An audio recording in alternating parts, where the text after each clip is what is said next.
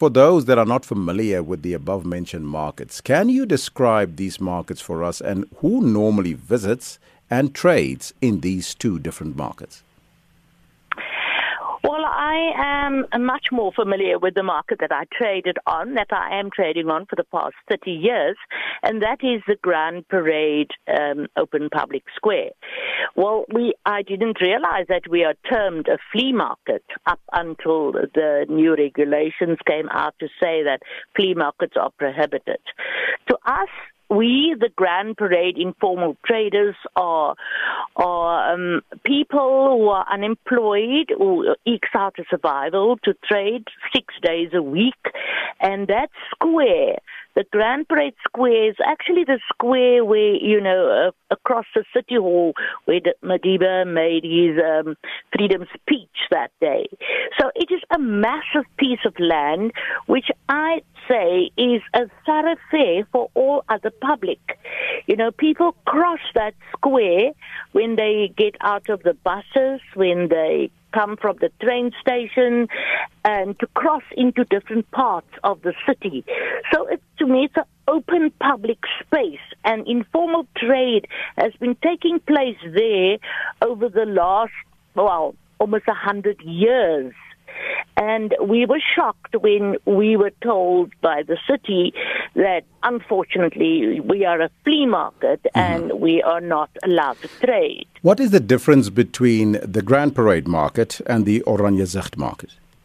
Well, I believe that the Oranje, a flea market is run by a sort of a big business, and they sublet little areas to people who want to trade there, and the big business makes profit out of that flea market operation. So there are traders trading there who are not, it's a hobby. They go there and sell or the extra stocks. It is not a survivalist thing. It's not something like we on the parade will have to trade because that is our survival. That is a key difference for me between the orange market and farmers market and ourselves as the Grand Parade. Is it more workers orientated than for the Grand Parade, and on the other hand, more affluent market at Oranje Zicht? Is that the case? Absolutely.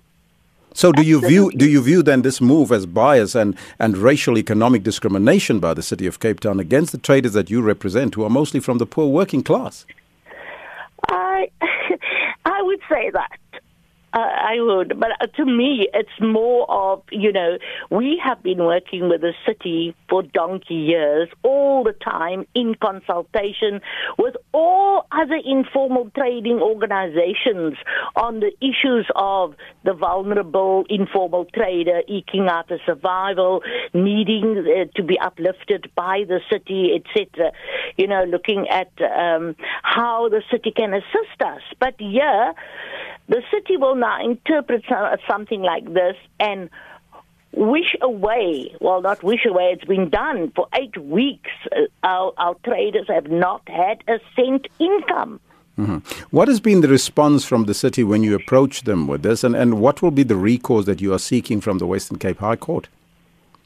Well, the response was clearly just it's national regulation. You're a flea market, you cannot operate. But I mean the humane factor, the factor of people's survival. To me, that was, the City of Cape Town always refers to it as a caring city. But, we haven't been earning a living for the last 8 weeks. So I believe that they haven't been fair, they haven't been uniform in the decisions of issuing the permits. We hope that the courts will realize the vulnerability of these informal traders. They are totally dependent for their livelihoods on trading, and with that trading being cut, they have absolutely no income. I thank you so much for your time. That was the president of the South African Informal Traders Alliance, Rashida Miller.